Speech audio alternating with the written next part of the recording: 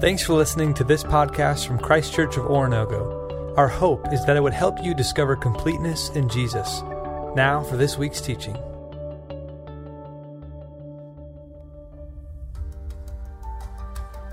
Then Jesus told his disciples a parable to show them that they should always pray and not give up. He said, "In a certain town there was a judge who neither feared God nor cared what people thought. And there was a widow in that town who kept coming to him with the plea, 'Grant me justice against my adversary.'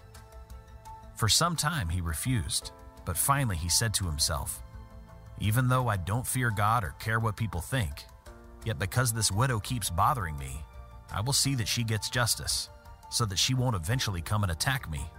And the Lord said, 'Listen to what the unjust judge says. And will not God bring about justice for his chosen ones, who cry out to him day and night? Will he keep putting them off? I tell you, he will see that they get justice, and quickly.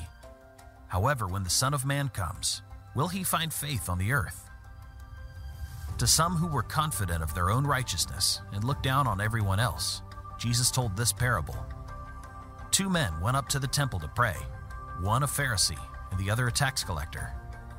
The Pharisee stood by himself and prayed, 'God, I thank you that I am not like other people, robbers, evildoers, adulterers, or even like this tax collector. I fast twice a week and give 1/10 of all I get.' But the tax collector stood at a distance. He would not even look up to heaven, but beat his breast and said, 'God, have mercy on me, a sinner.'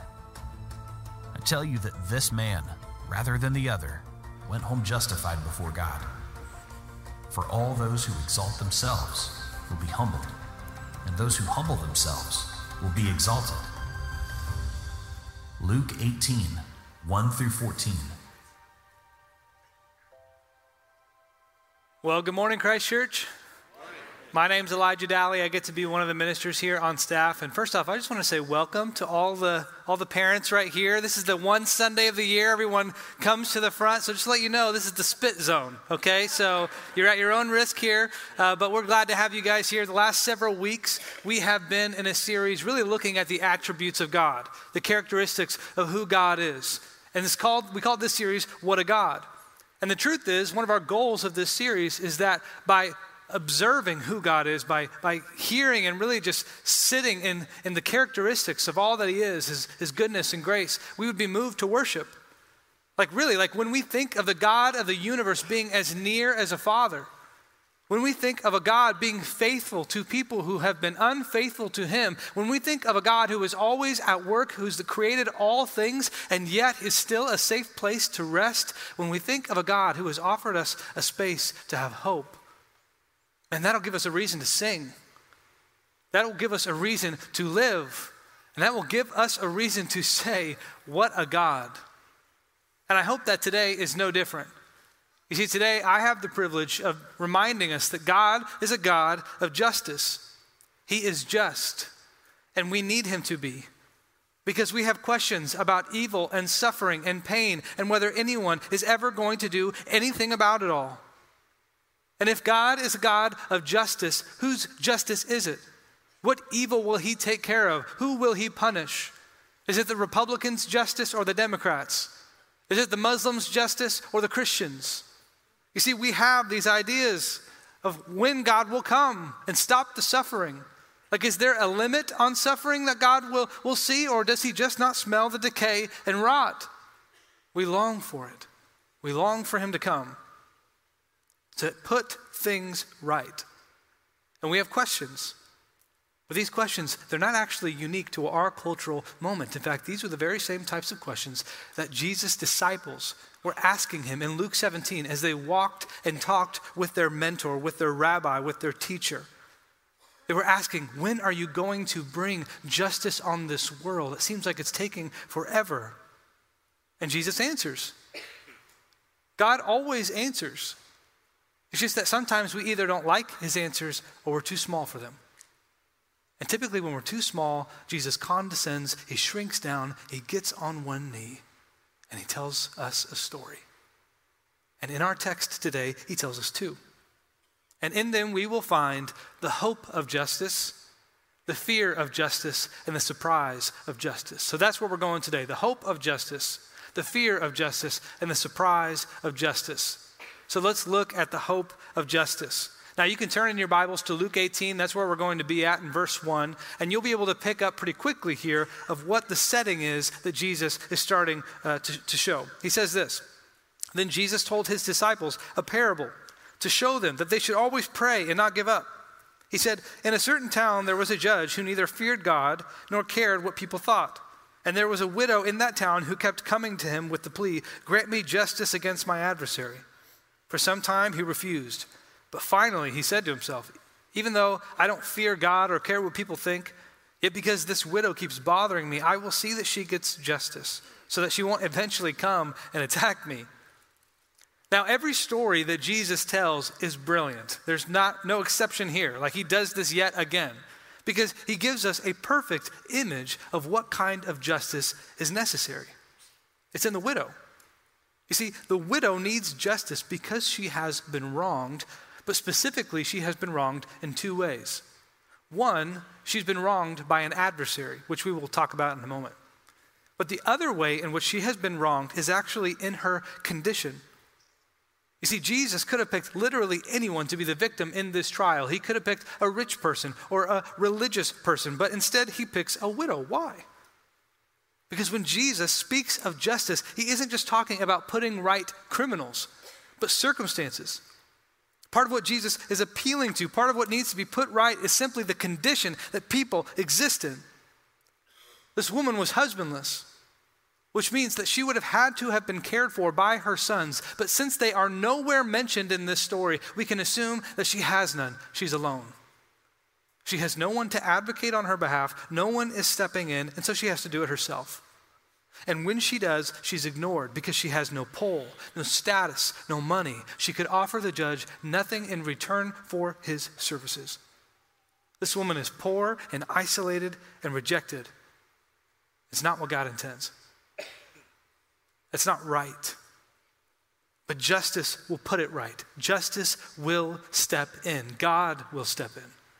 This is why Deuteronomy 10:17 says, "For the Lord your God is God of gods and Lord of lords, the great God, mighty and awesome, who shows no partiality and accepts no bribes. He defends the cause of the fatherless and the widow and loves the foreigner residing among you, giving them food and clothing." This is why Psalm 68:4 says, "Sing to God, sing in praise of his name, extol him who rides on the clouds, rejoice before him. His name is the Lord, a father to the fatherless, a defender of widows is God in his holy dwelling." And this isn't just like an Old Testament thing either. This is what he says in the New Testament in James 1:27. That religion that God our Father accepts as pure and faultless is this: to look after orphans and widows in their distress and to keep oneself from being polluted by the world. You see, too often times when we think of a God of justice, we think of a God with lightning bolts in his fists. But man, sometimes he comes with bread. And the hope of justice that Jesus is trying to instill in his disciples is one that advocates for those who have no one to represent them. This woman was at a disadvantage in every single respect. She was a perfect image of what kind of justice is necessary. Justice will put circumstances right, but it will also put right criminals. You see, Jesus doesn't give us the details of the case, but he does tell us that the widow specifically asked the judge for justice against her adversary. She wants punishment done to this man. And we don't know who the adversary is, but we don't need to. Like, we know enough. This guy has decided that he's going to take advantage of this widow and her circumstances. This woman was at a disadvantage. She was poor and rejected and alone. And there was a man using it against her. And no one cared. So the question becomes, like, will anyone do anything about this? Will this man get to go on exploiting the weak? Will no one intervene? Does anyone care? We feel this way. We have these questions. Maybe sometimes it's just in our own story, right? But sometimes it's in stories we observe. Sometimes they're light, sometimes they're heavy. I'll give you a light one. And I'm going to tell you this right now. I'm about to say something that's going to offend you, okay? But I need you to hear me out. I hate the movie Christmas Vacation. I hate it. I know, you are all just lost respect for me, but let me explain, okay? Let me explain. Everything in this movie goes wrong from the very beginning. Like, this is a nice guy. He's just trying to provide a great Christmas experience for his family, and everything goes wrong from the very beginning of the movie all the way to the end. And this one thing, like the one thing that this guy has been waiting for, what is it? The bonus check. The bonus check. He's been waiting all year because he just wants to give his family a nice gift. And he's endured so much. He's endured his horrible boss. And it doesn't come until it finally does, late, right? Because everything in this movie goes wrong. And he gets it, and he's so excited. Like, this is the one bright spot in this film, right? Where everything's going to finally coalesce and go right for this guy. And his whole family gathers around, and he's like, I'm just going to be honest with you guys. I'm not even going to wait to tell you. I'm going to put it in a swimming pool. In fact, I already paid the deposit. I needed this check because I didn't think I'd have enough money in my bank account to cover it. And so I'm so excited. Everyone's celebrating, right? And he opens it up, and what does he find? A 1-year membership to the Jelly of the Month Club. And it's like, I'm like, really? Still. Like, Frank Shirley does this man in again. Will there be justice? Does anyone care? We know Cousin Eddie does, right? That's what we come to find out. The light moments, but then of course there's heavy ones. Like, there are heavy moments, our own stories, the stories we observe in the news, the things that happen to children and women and ultimately the people that we love, where humans become the objects of exploitation. And we sit here and we're wondering, like, will anyone do anything about this? Does anyone care? Who will seek justice? And the woman, the widow, she would not take no for an answer. She keeps going to the judge, and he's ignored her. And Jesus makes it clear that he could care less about her. He is godless, he is immoral, he is irreligious and selfish, and he finally makes a decision, really just out of his own self-interest, to help her. It says, though I neither fear God nor respect man, yet because this widow keeps bothering me, I will give her justice, so that she will not beat me down by her continual coming. Do you see what happens? The woman keeps pestering over and over again, and finally, the wicked judge grants her justice simply so he can get her out of his face. And then Jesus continues on in verse 6. It says, and the Lord said, listen to what the unjust judge says. And will not God bring about justice for his chosen ones who cry out to him day and night? Will he keep putting them off? I tell you, he will see that they get justice, and quickly. Jesus is saying, you want justice, good. Don't stop asking for it. Don't stop praying for it. Don't stop longing for it. If a wicked judge will grant justice to a widow, just think of what a righteous God will do. Do you see the hope of justice Jesus is providing here? He's saying, I'm coming. The true judge is coming. He says, I know it may feel like forever, but don't give up longing for it. Don't give up asking for it. It's coming. And of course, we have that nagging question, don't we? Why not now? What are you waiting for? Why is it still not here after so long? I think verse 8 gives us a clue. It says this, however, when the Son of Man comes, he will find faith on the earth. Will he find faith on the earth? You see what he's saying? He's saying, when I come, will I even find people worth saving? Will I find faith? Will I find belief? Will I find trust? This is why 2 Peter 3, verse 8 says, but do not forget this one thing, dear friends. With the Lord, a day is like 1,000 years, and 1,000 years are like a day. The Lord is not slow in keeping his promise, as some understand slowness. Instead, he is patient with you, not wanting anyone to perish, but everyone to come to repentance.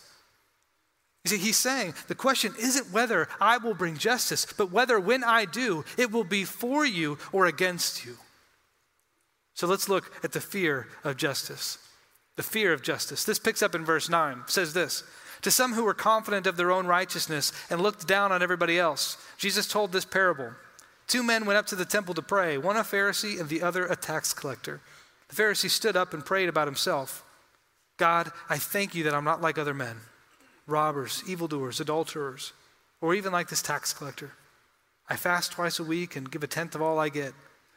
But the tax collector stood at a distance. He would not even look up to heaven, but beat his breast and said, God, have mercy on me, a sinner. Now look, we see two men here. One a Pharisee, one a tax collector.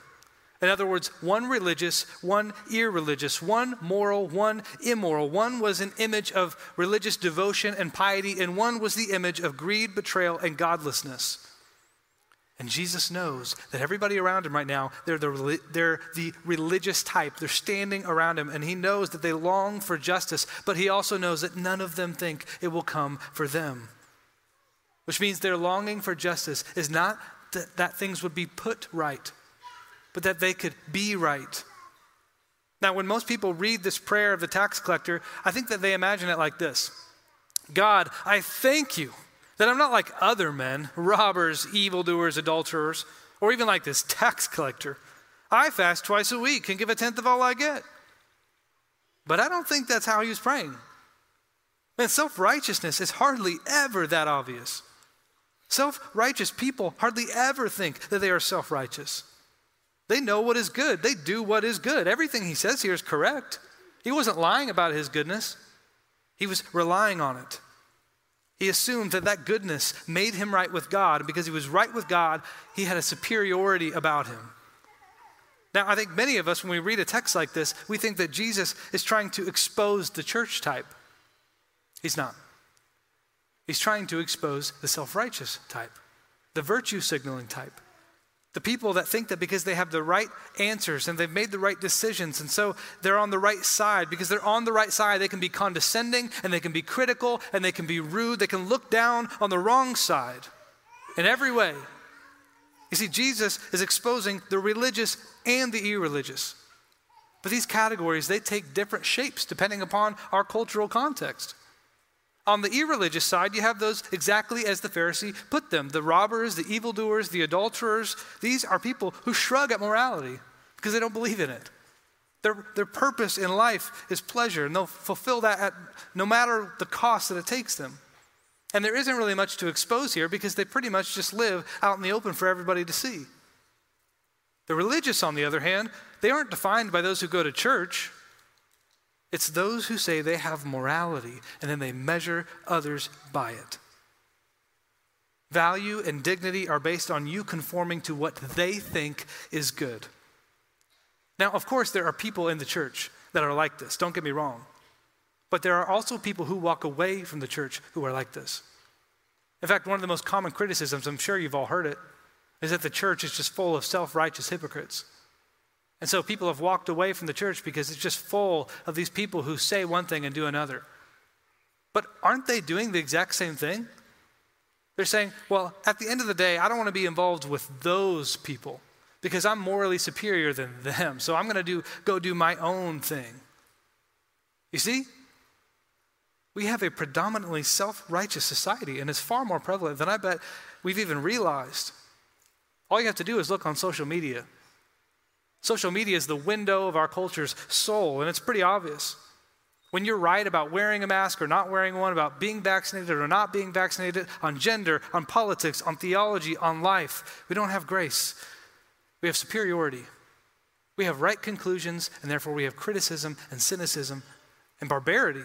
We have tribes. We have religions.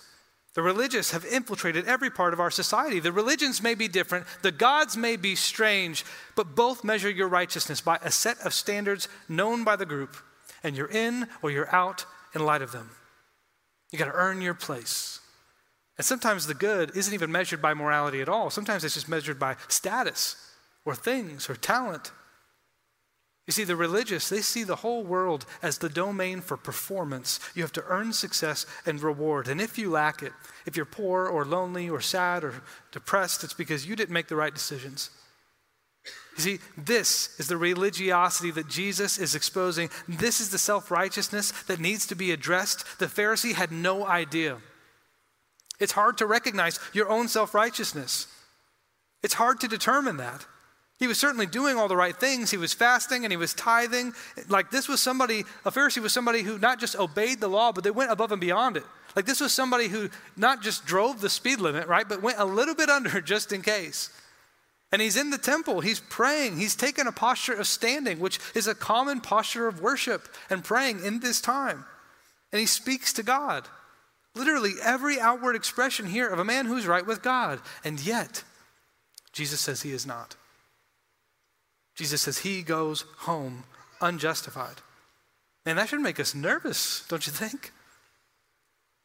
How can we know? How can we know that we are in with God? How can we have a confidence that we are in with God if the best moral people among us are out? What's Jesus talking about here? You see, we long for justice, we hope for justice, but that hope of justice turns to fear when we begin to realize that the very thing it may need to put right is us. That the very punishment we long for of the enemies, of the evil, might actually include us. Now, don't miss the connection of these stories. You see, in the one story, Jesus is saying God is going to put things right. And he's going to start with the irreligious, those that are godless and immoral and exploit people as objects and make pleasure their purpose. But on the other hand, justice is going to come for the religious too. The ones who think they are moral and right, the ones who create boundaries of inclusion and hierarchies of value. They assume that their life is the product of their own choices, their own effort, their own intellect, their own morality. You see, we start with the hope of justice, this longing for what Jesus will bring, but it quickly turns to fear. Who is right with God? How could this include me? And all of a sudden, the prayer for justice becomes dangerous. Let's look at the surprise of justice, the surprise of justice. The surprise of justice starts in verse 13, right after the Pharisee is done acknowledging his own devotion. It says this, "But the tax collector stood at a distance. He would not even look up to heaven, but beat his breast and said, 'God, have mercy on me, a sinner.' I tell you that this man, rather than the other, went home justified before God. For everyone who exalts himself will be humbled, and he who humbles himself will be exalted." Now, Jesus picks characters that will shock his audience. A Pharisee on one side and a tax collector on the other. That would be like saying Pope Francis on one side and Jeffrey Epstein on the other. Tax collectors were not looked upon with favor. They were terrible people. They were the epitome of sin. They worked for Rome, extracting money from people, but Rome used the locals, which means this guy was a part of the Jewish community, and yet he abandoned it. He had received morality, the morality of the one true God, and yet he abandoned it. He committed treason by working for Rome, and he profited by it. And the surprise comes in when this man is in the temple at all. Like, what's he doing here? But we quickly come to find out what he's doing here. He's grieving. He's ashamed. Beat down by guilt that he won't even look up. He doesn't want God to see his face, and he certainly doesn't deserve to be seen. And he beats his breast, that cavity which holds his heart, which he knows has become warped and stained. And it beats a blood that only deserves to be spilled. And he stands a ways off and he mutters a prayer to God, "God, have mercy on me, a sinner." And then another surprise follows. Jesus says, this is the one who went home justified, not the Pharisee. How could this possibly be? This guy deserved a punishment. This criminal needed to be put right. It's because the irreligious say, I don't need saving. I don't believe in that. I don't need it. The religious, they say, I'm going to save myself. I'm going to earn my way. God will love me because I am good. But this tax collector looked to the God of the universe and he said, save me. And how could justice be satisfied, though? How could a man like this deserve to be saved? Does he not deserve death? Does he not deserve a penalty? It's because of the true surprise of justice. You see, Jesus became the criminal. Jesus was the perfectly righteous man, but he wasn't praying standing along the side. He was praying on the cross. And he wasn't comparing himself with sinners. He was becoming one. And the mercy that he asked for was not for himself. It was for his enemies. He was bearing the justice, the punishment, the penalty. And in one single moment took it all upon himself, the wrath and justice, so that we may receive the mercy of a loving, gracious, and just God. Church, what a God of justice. You see, the tax collector went home that day justified because he humbled himself before the Almighty God and so was covered by his blood. Will you beat that chest? Will you say that prayer? Because God is willing to meet you there. Do you see that you need him? And for the irreligious, for those who are tired of running, the pleasures of this world simply aren't satisfying. Those who think that they need to actually get it all together before they approach God, God says, no, just come here and I will meet you here. There is justice for you here. You don't have to pay the penalty because my son already has. There's justice for you here. And for the religious, for those who are tired of trying to earn it and to perform constantly, they have recognized at some level that they have put themselves up too high. He says, come down. See that there's the greatest strength, my strength in you, in your greatest weakness. Let it be the stage in which I perform the greatest miracle of salvation and life and love. You see, the God of justice is going to put right everything someday, but he waits one more day because today he just wants to do that in you. This God of justice wants to justify you by the blood of Jesus. You have to let him. You have to become dependent upon him. There's a punishment coming. There's a penalty that we have to bear. We don't have to because of King Jesus, because of the gospel, because of the good news. In the words of Tim Keller, the gospel is that we are more sinful and flawed than we ever dared believe, and yet at the same time we are more loved and accepted in Jesus Christ than we ever dared hope. And when justice comes and we stand before the judge, when we come before his throne, we will stand righteous, not by our own deeds, but by the very righteousness of Christ. And all that will be left in every domain of our life will no longer be anger. It will be compassion. It won't be resentment. It will be love. And it won't be fear. It will be charity. And the grace that we have been so freely given will now express itself in the most vivid and amazing ways to the people all around us. That people may truly know who we are and who we belong to, not because simply what we do, but because of who we belong to. He wants to cover you. And today, if you are the irreligious, you're like, man, I'm just ready to stop running. We have tables in the back. We'd love to have a conversation with you about what it means to be covered by the blood of Jesus when we have faith and trust and belief in him. And if you're those who are just struggling with the religious, like you realize you might have propped yourself up too high, please come back and talk with us. All of us sway one way or not to the other. And we're in need of this grace, this good news. And as a church, it's what our goal is to remind us of, that a God of justice is a God who justifies and is willing to do that for you, that we may sing and worship him at his feet. I want to invite you to stand where you're at as I pray. Father God, you are holy and precious and good. We pray that our lives continue to conform to the image you've called us to, not to earn our salvation, but because we know we have received it through your Son, Jesus. May our lives continue to reflect the grace and mercy that you have so willingly given to us. May we be instruments of your justice in the ways in which we share this with others, so that every person may come to see your love for them and the salvation that you offer. It's in your Son's name, Jesus, we pray, through the power of your Holy Spirit. Amen. Let's sing.